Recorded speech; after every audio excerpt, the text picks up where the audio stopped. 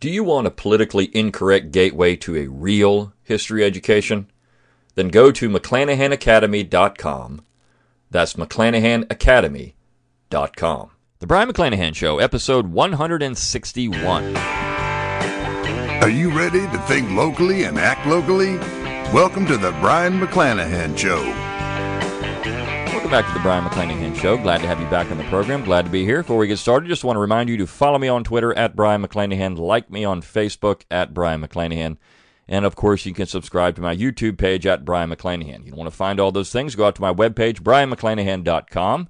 At the top of the page, you'll find all my social media buttons. You can also give me an email address, and I will give you a free ebook, Forgotten Founders, and a free audiobook of the same title read by yours truly. You'll get an email from me once in a while. Nothing too oppressive. Also, you can support the Brian McClanahan Show at my webpage, brianmcclanahan.com/support. You can throw a few pennies my way, help keep the lights on, help keep the podcast going. You can also support the Brian McClanahan Show by going to McClanahanacademy.com. You can sign up there for free. I am telling you right now, within the next couple of weeks, you will see a new McClanahan Academy class. So you're going to want to sign up, because if you do sign up for free to the McClanahan Academy email list, you will get the discount, the promotional discount that I'll give you when that class is first launched. So you want to go out to McClanahanacademy.com, sign up, get the scoop on the discount, and of course you can also purchase the two courses I do have available right now, one on secession and one on Alexander Hamilton, but there are more forthcoming. You can also support the Brian McClanahan Show by going to redbubble.com. Just do a search for me, Brian McClanahan. You'll come up with my Redbubble page. You'll find all of my merchandise with my Brian McClanahan Show logo. And I think I have a new one forthcoming, so you want to look for that too. It should be a grand logo. I really like it, or at least a saying that I often use. So go on out there, look for that, redbubble.com. Anything you can do to support the Brian McClanahan Show, is greatly appreciated. All right, well, I had a lot of positive feedback from the last podcast I did, which was the Cold War. And so a lot of people said, give us more 20th century history. We like 20th century history. Well, I do too. I like 20th century history too. I like 18th century history and 17th century history and 19th century history. I like all that stuff, but I think some people do like to hear things that are more contemporary. And I did a podcast on Lyndon Johnson not long ago. And of course, I've done the free course, the 10 best and 10 worst presidents, or 10 worst and 10 best presidents, however you want to look at it. freehistorycourse.com. It's based on my book, 9 Presidents Who Screwed Up America, but maybe you've not picked up that class. So I thought I would do a show today on Harry Truman, because Harry Truman is one of these individuals who has, again, kind of received a reputation boost recently, and a lot of quote-unquote conservatives like Harry Truman. So he's become kind of this nonpartisan president that everyone seems to rally around, like Franklin Roosevelt. He's not seen as too hot politically for the conservatives, Conservative Inc. in America, and that's because of his positions on foreign policy, primarily. He's also one of these guys that really believed in a very strong executive branch. And Conservative Inc. seems to like that. I mean, they like it when the executive branch is doing what they want it to do. This is the problem. This is why I wrote that book. Because we have a bipartisan situation in America where Americans love an elected king. And executive government was not the design of the founding generation. Without question, they didn't want that. But yet, it's not the design of the framers of the Constitution or the ratifiers of the Constitution. I mean, neither group, the framers nor the ratifiers, thought that we were going to have an elected king. Even on his worst day, George Washington, and I talk about George Washington in that book, and I took a lot of heat for that by saying Washington violated the Constitution. How dare you criticize George Washington? Well, I mean, I love George Washington. I got a bust of George Washington sitting in my office right now. I love George Washington. But George Washington did some things that were unconstitutional, clearly. I called Andrew Jackson a real American hero in my politically incorrect guide to real American heroes, but he was a terrible president because of how he abused his executive power, and I take down Jackson in that book as well. Now, I'm no fan of Lincoln, so you won't find a bust of Abraham Lincoln or me calling Lincoln a hero anywhere.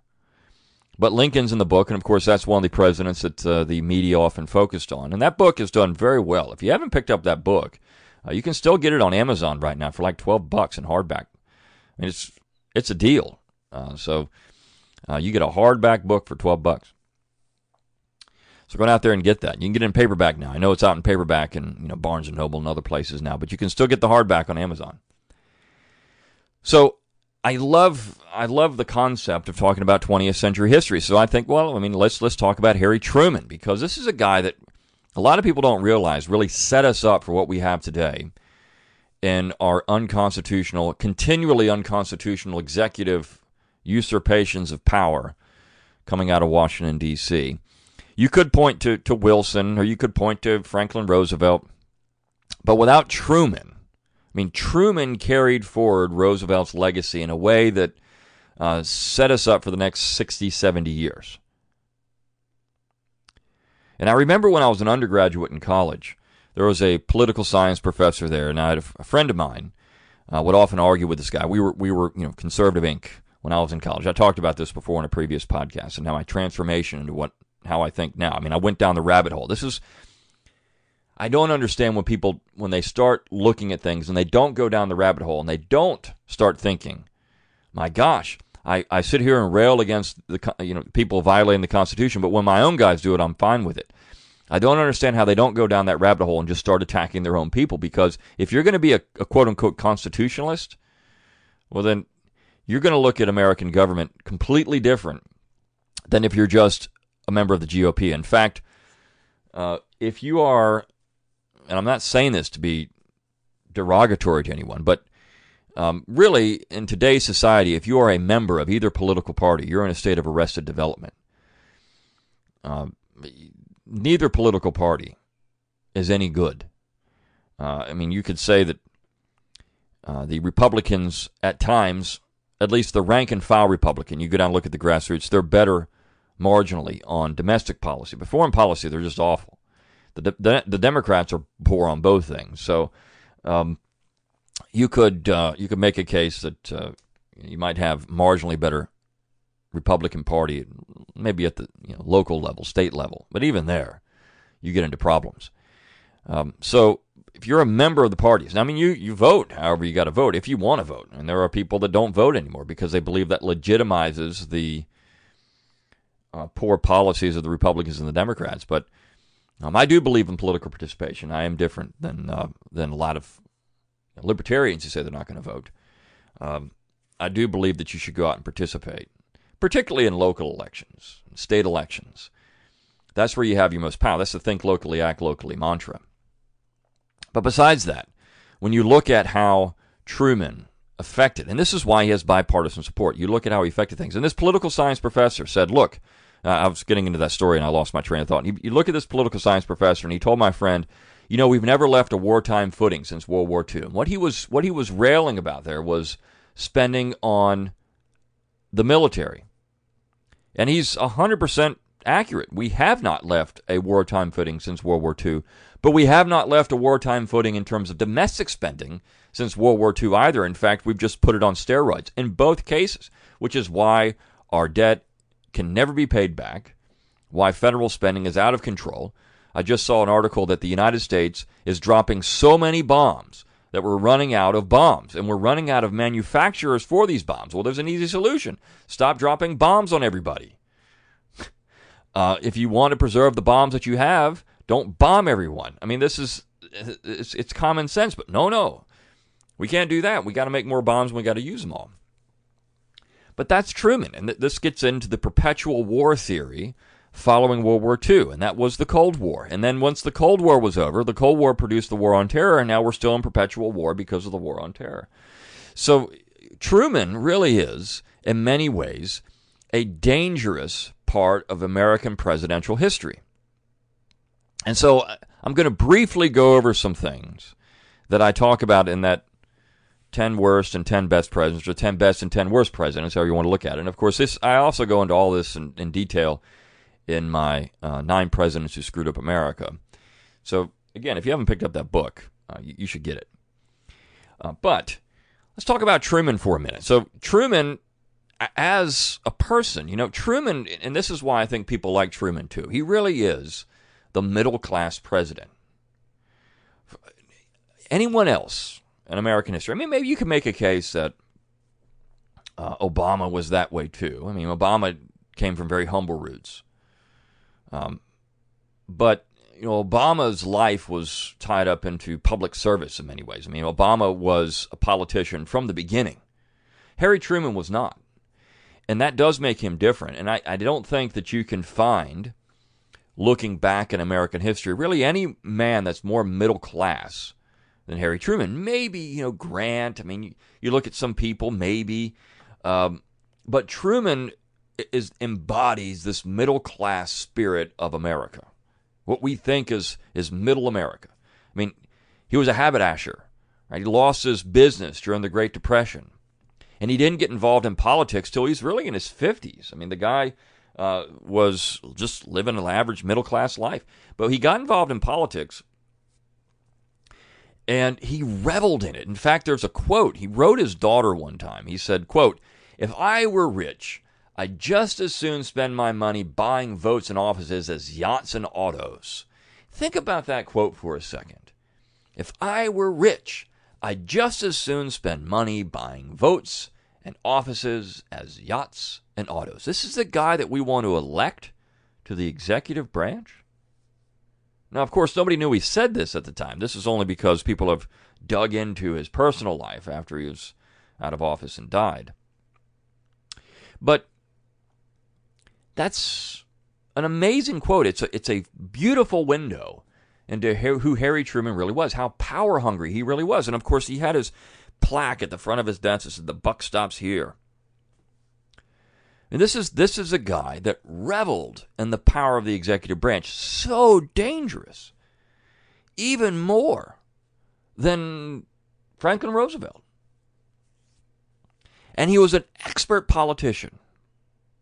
This guy used every tool at his disposal to maintain power and to undermine those around him who were trying to grandstand or become more popular and more powerful than him. He really used dishonesty and deceit during his time as president. And I think ways that are just shocking when you start looking at these things. Harry Truman should not be admired by anybody who believes in the U.S. Constitution, or who believes in executive restraint, or believes in the real foundation of American government. This guy is extremely dangerous, and we should try to undo anything he wanted to do. But yet, we don't do that. In fact, Truman is now, you got the McCulloch book, Truman, a great guy.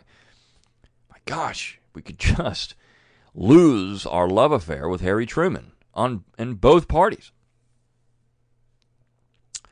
So Truman's going to pursue Roosevelt's domestic policy with vigor. And in fact, when you look at what he was doing when the war was in the final stages, even right after the war, what he does is amazing when it comes to ingraining the New Deal and making it to where it's never going to go away. Look, the New Deal is never going to go away, and the Great Society is never going to go away. And the Great Society would not have been possible without Harry Truman. I know we talked about Johnson and what he did, but the Great Society would not have been possible without Truman. So during the war, Truman wanted to nationalize everything. He wanted to nationalize a coal mine, 3 oil refineries, an airport, cotton mills, a railroad, the Chicago cab industry. That one's essential for winning the war. We got to make sure people are, driving around Chicago in cabs. And this is because these people, these industries, would often resist the centralization of the wartime economy. They didn't want to do it. And so you just nationalize it. In fact,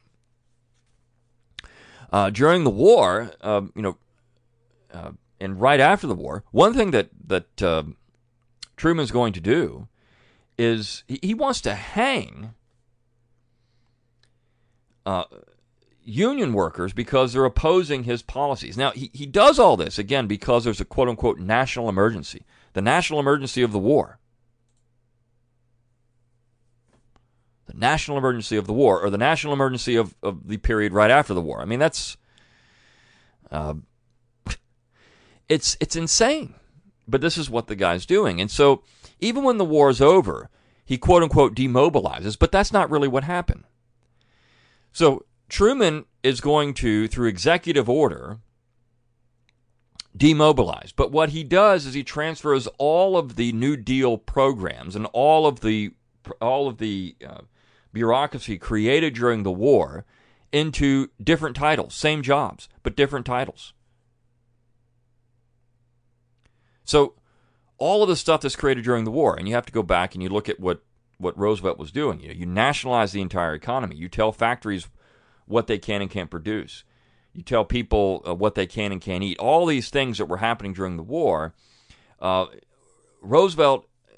Truman is simply just repackaging it in a different form. So he laws his demobilization efforts, but he refuses to let go of the New Deal and insists on implementing Roosevelt's quote-unquote second Bill of Rights.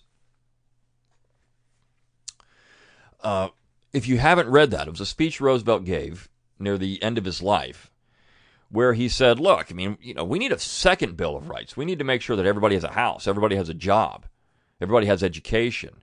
And these became the talking points of the modern Democrat Party. This is what we have now.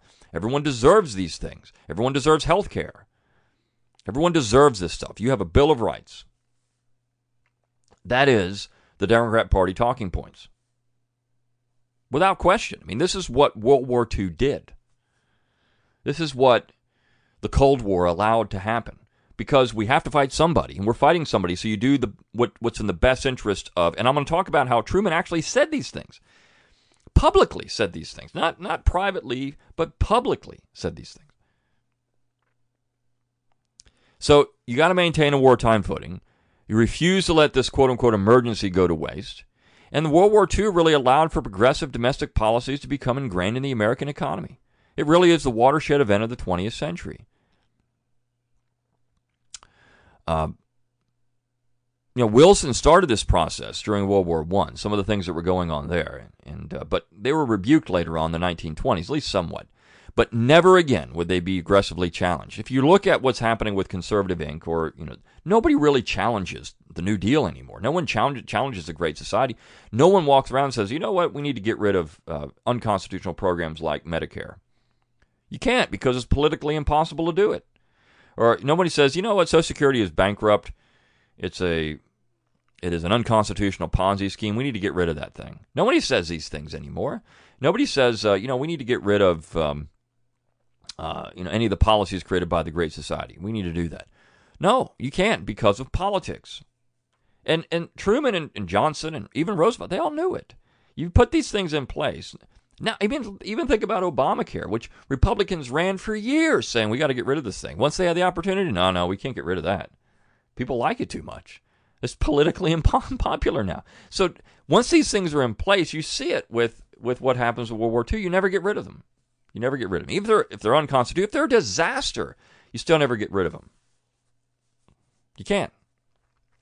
And this is when you start seeing this stuff. 1946. As Roosevelt, as Truman takes over, takes command of the economy at that point. He ends the war unilaterally, which was clearly unconstitutional. The president doesn't end a war. The Congress does, but Truman does it anyways. He asked Congress for a longer draft and compulsory military service in the National Guard. He says, look, we need to extend the draft out another 10 months, and we need to make sure these people are, we're forcing young men into the National Guard, quote-unquote National Guard, which is a whole nother discussion of whether the National Guard is even constitutional or not. We need to force people in the National Guard. And at that point, we're going to have a military that's always ready to go, right? We're rejected by Congress. But this is the first time we've really had any discussion of this. And every now and then, just recently, you had people saying, you know what we need to do? We need to follow the Europeans, and we need to make sure that everyone serves in the American economy in some way. That's what we need to do. It's ridiculous. But this is what Roosevelt's doing. He wanted to draft striking steel workers, I mentioned this, into the Army, and to end their strike. And he wanted to hang some railroad workers. Here is the guy that's, the left loves, going after labor unions. Now, the right loves this kind of stuff, but even they thought to themselves, wait a second here, you want to put these workers into the army? You want to hang them? Truman, you're going a little far. This is clearly a king, an elected king. In this case, not even elected. He just assumed office when Roosevelt died. He had a dispute with Henry Wallace, who was a communist, over the Soviet Union, which actually got Truman some brownie points with the Republicans, because now he's this anti-communist Cold Warrior. Truman had taken a very get tough stance with the Soviets, which produces some other problems. By 1947, he's using the executive branch to fight commies at home and abroad. And the issue there was two things. One was the Marshall Plan. Was the Marshall Plan, which, if you don't know what the Marshall Plan is, it's a vast expenditure of American taxpayer dollars in Europe to fight communism there. That was the idea, to prop up these economies of European powers so they don't become communists. Well, but at the same time, what they're doing is they're funneling money into socialist governments in Europe, these national democratic governments in Europe. So we're propping up commies. They're just not Stalinists, but they're commies.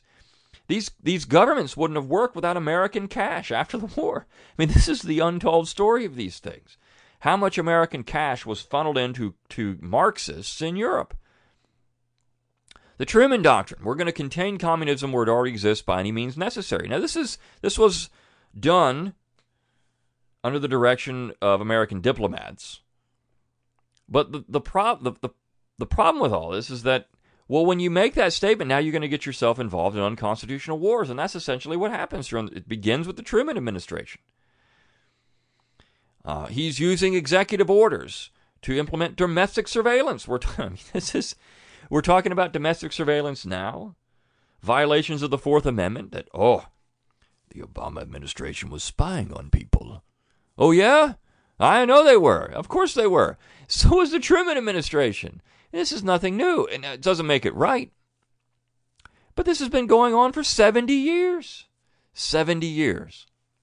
And we act like it's something new. I mean, all the abuse of the quote-unquote deep state really begins under the Truman administration. You have to go back to Truman to find all this stuff, and I wish that people would be honest about these things and say, Truman was a bad guy. We don't need this type of executive government. And the Congress, of course, has punted its responsibility over and over again in stopping this stuff. I mean, every now and then they would get a backbone and do it, but most of the time they're just following in line. He did implement something called the loyalty program, right? So he had the House Un-American Activities Committee, but Truman has his own loyalty program where they're trying to root out communists, and 212 people would eventually resign. And the program didn't catch Alger Hiss, who was a known Soviet spy. Of course, all this helps Truman get elected in 1948. Not really reelected, but elected in 1948. He was losing so badly in 48. I mean, this is one of the great missed opportunities. You can't say that Dewey would have really been much better in terms of he was just a soft New Dealer, but he wasn't as power hungry as Roosevelt. Dewey had a pretty good reputation. Here's a guy that beat organized crime in New York. Put Lucky Luciano in jail and then booted him out of the country. You look at Thomas Dewey. I mean, he had a great legal career, and he was way ahead. But of course, Truman effectively uses deceit and dishonesty to get elected in 1948. He has his whistle-stop tour on the back of the train. He's telling people Dewey's going to tear apart the New Deal, which wasn't true. He's too conservative. It wasn't true. None of that was true, but of course this is politics, and so I'm just a man of the people. I'm going to get on the back of the train in my pajamas, and I'm going to bring my wife out, and I'm going to say she's the boss, and all this stuff. Oh yeah, great, well, people love it. All untrue, but hey, it works.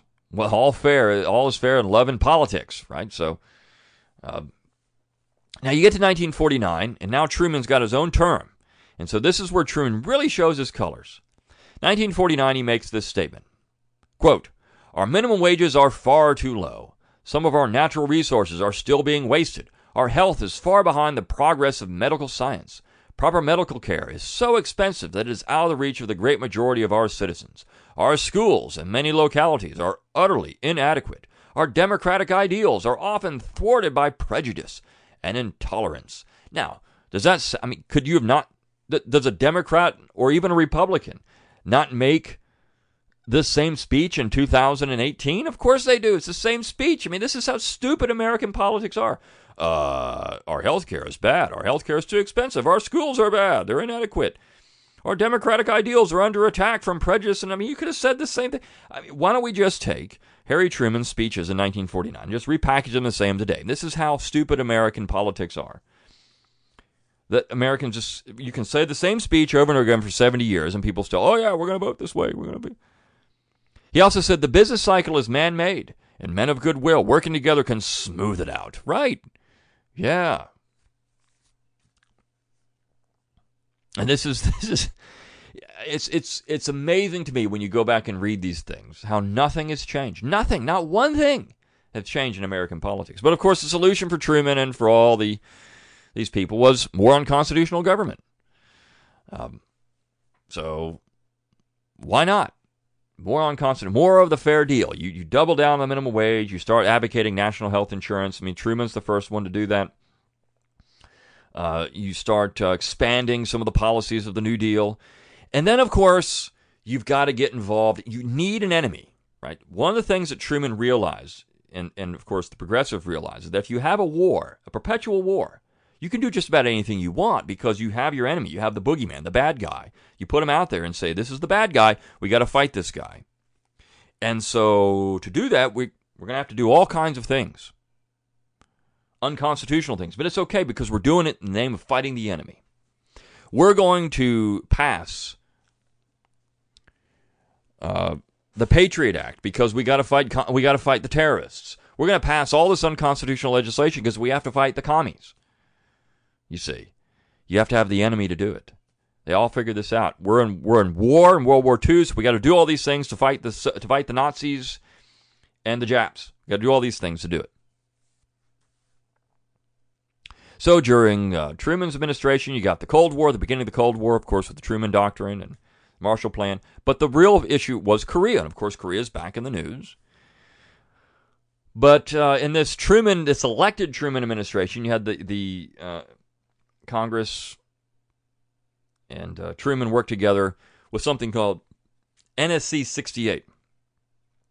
This more than tripled defense spending, and it made the CIA and other intelligence agencies flush with cash. You go back to where the deep state becomes a problem or becomes the thing that it is, and it's NSC 68. It's during the Truman administration. It's the Dulles brothers, John Foster and Allen Dulles. They would bridge right in to Eisenhower, or at least you would see the beginnings of that when you get to the Eisenhower administration, when you really get the Dulles brothers. But you're going to see where that all begins with Truman. And we go to war in Korea for, quote, to, quote, uphold the principles of the United Nations. Not the principles of the United States or the Constitution, but the principles of the United Nations. How silly is this? Truman calls it a police action. And he doesn't have any congressional approval to launch a war in Asia, but he does it anyways. And Truman said this was necessary to, quote, for the defense of your homes and your way of life. All of us, this is where he shows his cards, all of us will have to pay more taxes and do without things we like. Why? Because we're at war. But he said, don't worry, America. This is, quote, an opportunity to defend the best kind of life that men have ever devised on this earth. Because Truman was showing fear that Korean bombers were flying over American airspace. Right, North Korea that doesn't even have power plants. But no, we got bombers flying. This is just so silly, but this is how fear is used to erode everything in American society. And we're not defending any way of life. We've got to pay more taxes to do things because we need more unconstitutional government. This is a national emergency. And so this is often the often forgotten part of the economic legacy of World War II. So Truman left this bureaucracy in place and used it to his advantage during the Korean War. You got price fixing, you got direction of production, all that stuff is back in place. In 1951, Truman seizes American steel mills after the workers went on strike. This is similar to 1946 when he wanted to draft them into the Army. A lot of these things were opposed by the American public. And Truman really couldn't defend the move constitutionally, any of this stuff, but he said it was for the national emergency. So when you look at Truman's legacy, this is it. Use a national emergency, use a wartime footing to do whatever you want in terms of domestic policy and foreign policy. You get away with anything. Domestic surveillance, you can get away with unconstitutional domestic spending, any of that stuff. You can get away with all of it. Why? Because there's an emergency. Truman, Harry Truman, really is, in so many ways, the model of the modern American executive. Not Roosevelt, not Wilson, not Lincoln, not Jackson, not Washington, but Harry Truman. Because he's this middle-class guy, he's one of us, he's just a guy, he's out there playing the saxophone like Bill Clinton did, right? I mean, this is what he does. He's just a man of the people. He's on the back of the train in his pajamas. He's just one of us, just a common guy, everyday guy, and he is using the government to his advantage. He creates the deep state. The Cold War turns into the war on terror. I mean, all this stuff. We've never ramped down from the World War II economy because of Truman. We've got all the modern Democrat talking points. We've got the establishment of the Fair Deal, which turns into the Great Society. All of that stuff. He ingrains this into American society. So this is why Harry Truman is so bad. But he's one of these people that's often overlooked, and now everyone seems to like Harry Truman. And it's just unfortunate that happens. All right, hope you enjoyed it. I'll see you next time on The Brian McClanahan Show.